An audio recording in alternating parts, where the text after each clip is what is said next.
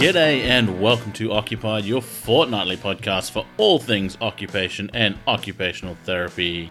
A quick reminder, if you would like to be part of the exclusive Occupied Facebook community, sign up either from the Occupied Facebook page or the little sign up pop-up on brockcooker.com with your email address, and you will automatically get sent an email invite straight back to you. Just do double check your junk mail just in case it ends up in there, and come and join us, our guests, other fans of the show to discuss all things occupied. This episode, we are doing something that I've wanted to do for 15 episodes, and I wanted to have a look at coffee and do a little bit of an occupational analysis showing what it means to me and how I view the process of making it. Coffee, the universal drink. Everybody's heard of it, I am sure. Anyone who has listened to this podcast will have at least heard of coffee. I understand there may be some very rare people that have never tried it, but I am almost certain that everyone listening to me right now has at least heard of coffee. Close to one of the top 3 most drunk drinks in the world. I believe only surpassed by water and tea. Well, actually, I think it's the other way around. I have a feeling there's tea than water. But that's another story, because today I would like to talk to you about coffee. And while we're talking, I'm going to brew a couple of cups. So, most people's experience of coffee will be as follows. So, you crack open the jar, there's all these little coffee granules in there. We'll spoon some out into a cup.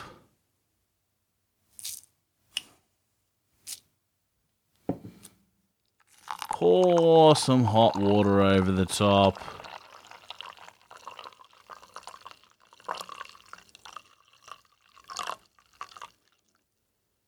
Give it a stir, and we're done.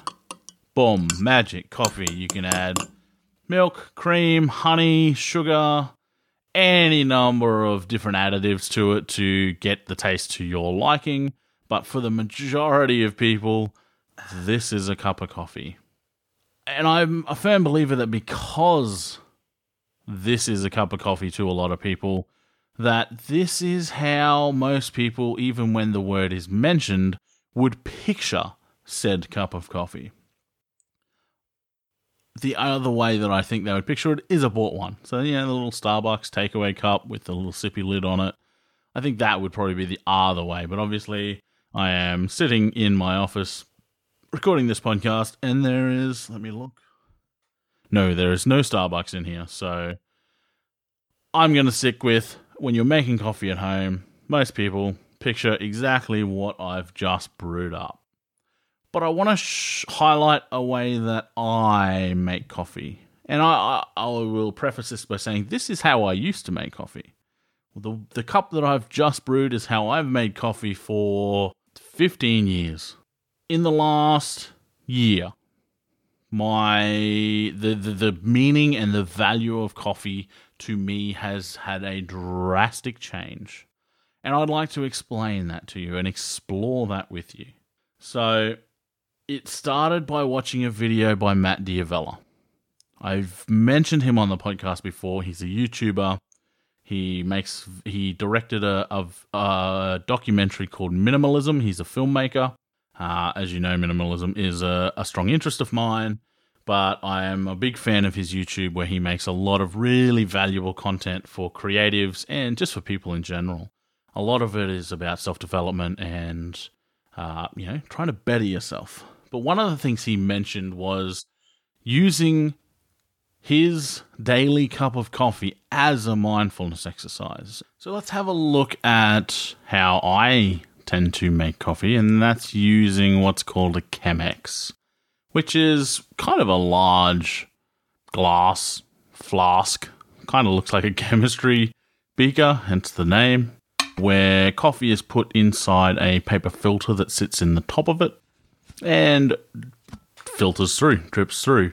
commonly known as a filter method in the coffee world. So, one of the first things about this is that it takes a lot longer. It takes a lot longer than some methods. It takes a lot longer than, say, my stovetop percolator. It takes a lot longer than an electric percolator. Takes about the same amount of time as a French press and takes miles longer than just your average cup of instant coffee. So, but this itself has some benefits. So the process of making coffee with a Chemex goes as follows. Firstly, we need some beans and we need to weigh them out. It's quite scientific in a lot of ways where you can get different flavors from the coffee using different temperatures of water, different amounts of coffee, different amounts of water. So adjusting that sort of water to coffee ratio, different sizes of grind. You can also get different flavors. So we measure out some coffee, we grind that bad boy up. I can use a manual grinder, which is what I have. It's quite therapeutic if you have the time, but it can take a long time. So I tend to cheat a little bit sometimes, and I've found a wee fix where I can attach the shaft of my manual coffee grinder to my power drill.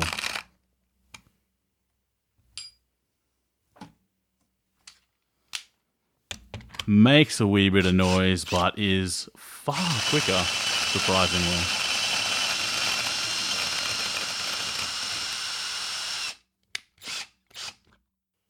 What we're going to do then is we are going to take these coffee grinds, which I have already set my grinder to grind them to the perfect grain size for me and for the type of coffee that I'm using. I'm using an Ethiopian single origin from the Yirgacheffe region for this particular brew.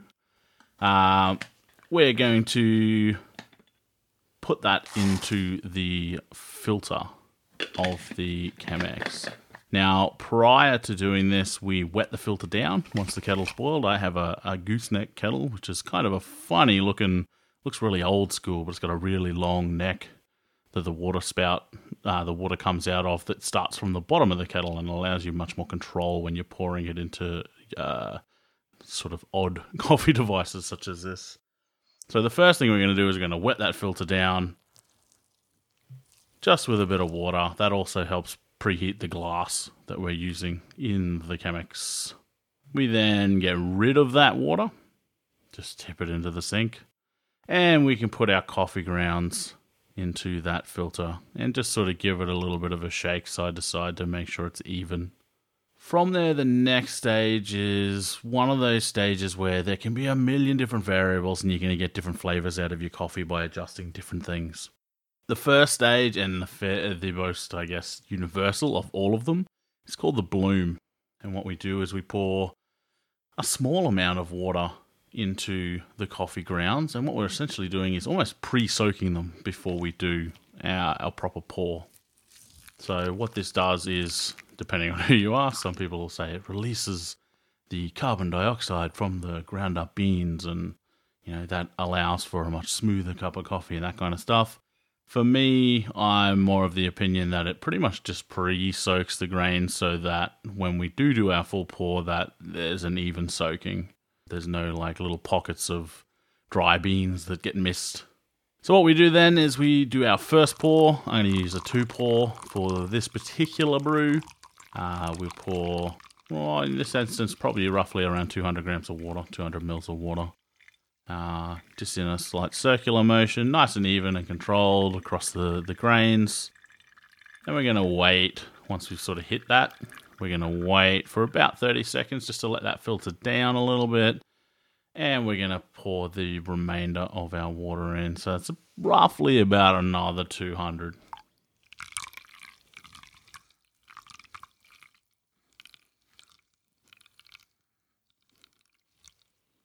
Once that's in there, that's our, process side of it done. We just wait for the coffee to finish filtering down through the grains, through the bed of grind. into the bottom part of the Chemex. Once that water's finished filtering through, what we're going to do is simply get rid of the filter. So the good thing about a Chemex is all the grains are in the filter. So we lift the filter out, we can put that straight in the bin. All the coffee grounds are gone. Nice, easy cleanup. The Chemex itself has a little spout carved into it or molded into the glass, so you can pour into your cup straight from the Chemex. And you will end up with a deliciously smooth, generally quite a floral cup of coffee. Filter coffees tend to bring out a lot more of the, what they would call origin flavors. So quite often they're, fruits, acidities, that kind of thing from the wherever it's from. This particular one from Ethiopia has a really strong sort of peach smell and a peach flavor to it. It's quite delicious. These single origin coffees I don't generally have with milk. You definitely can. I just prefer them not to.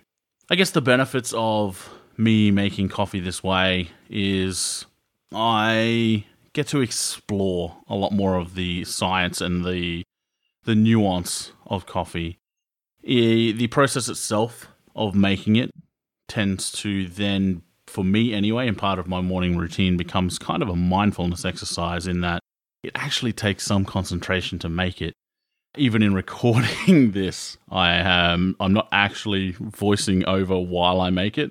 I had to make it first, and then I'm doing the voiceover afterwards, because it does take some concentration to get it right, and it's quite easy to, over extract the beans or stuff up your grind, or there's quite a few different areas where you can ruin a perfectly good cup of coffee. So it takes concentration, it takes being in the moment, and an exercise for me, I like to do it first thing in the morning, is really I find it kind of sets my focus for the day. So being able to force myself and say, listen, this is going to take me roughly about 6 minutes from go to woe. This is a great start to your morning, being able to really be in the moment, be right there. I don't have any distractions from anyone else, because generally I'm the first one up in my household. Even the dog's still asleep quite often when I'm up. So being able to hone that focus and really kickstart the morning by being present and being there and being fully engaged in this occupation of coffee. I found that coffee, when I started making coffee like this, it took on a very different meaning for me, whereas previously it was very much for the caffeine hit. I didn't feel like I could start my day without that morning caffeine jolt. And I found that it's less and less about that. In fact, if they could make decaf taste any good, I'd probably drink that at this stage, because it's very much about the process. For me, it's very much about that journey towards mastery. And the thing that I love about it is there's so many kinds of coffee. There's so many different methods of making coffee that, to a degree, mastery of coffee overall is almost impossible. And I know that from the get-go. But I've chosen my preferred method, which happens to be the Chemex, and I've chosen my tools of the trade, I guess.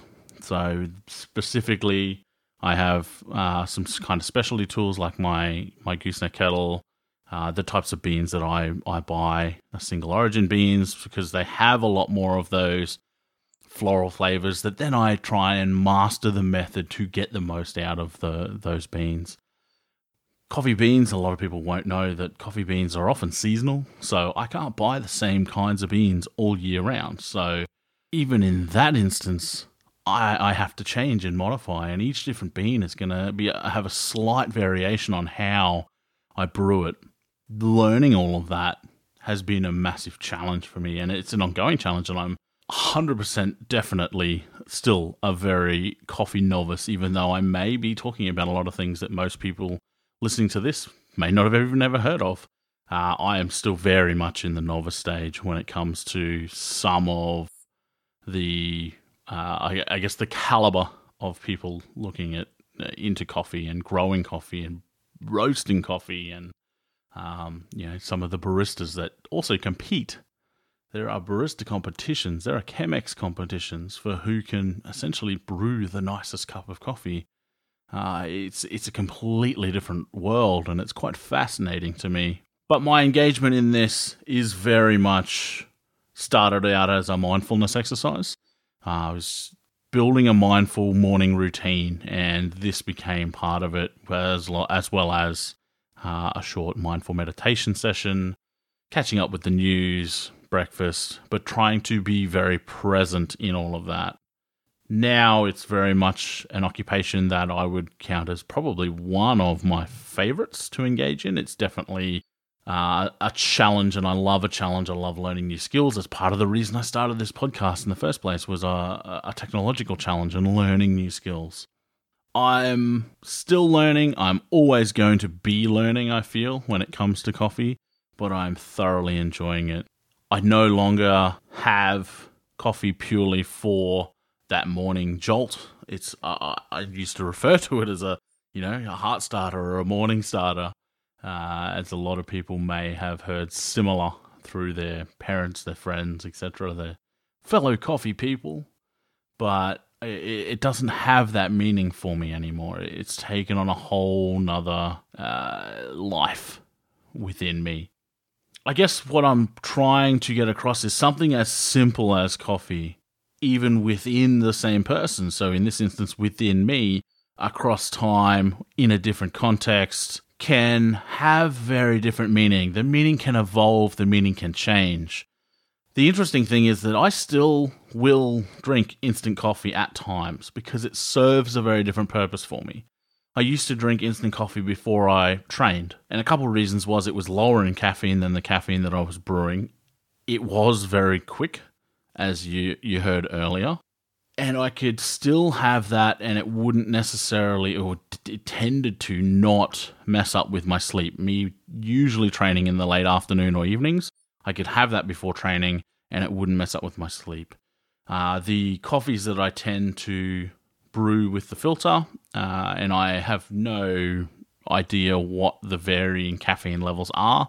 All I know is experientially that they would often disrupt my sleep, make it slightly harder for me to get to sleep, etc. After training that evening, kind of thing. So I still have instant coffee in the cupboard. As you heard earlier, I brewed a cup earlier, but it has a very different meaning. And yes, they're both still coffee, and to some people they may even taste the same. It may be a complete waste of time. If coffee is coffee to you and you don't mind, you don't care, then it might be a waste of time, you spending 10 minutes to really craft a cup when all you really want is that hit, and you think instant tastes amazing. Then we are very different people. The other thing I will note is, yes, there are still some very strange, unique, sometimes challenged people who dislike coffee altogether. I prefer things like tea. No, I'm joking.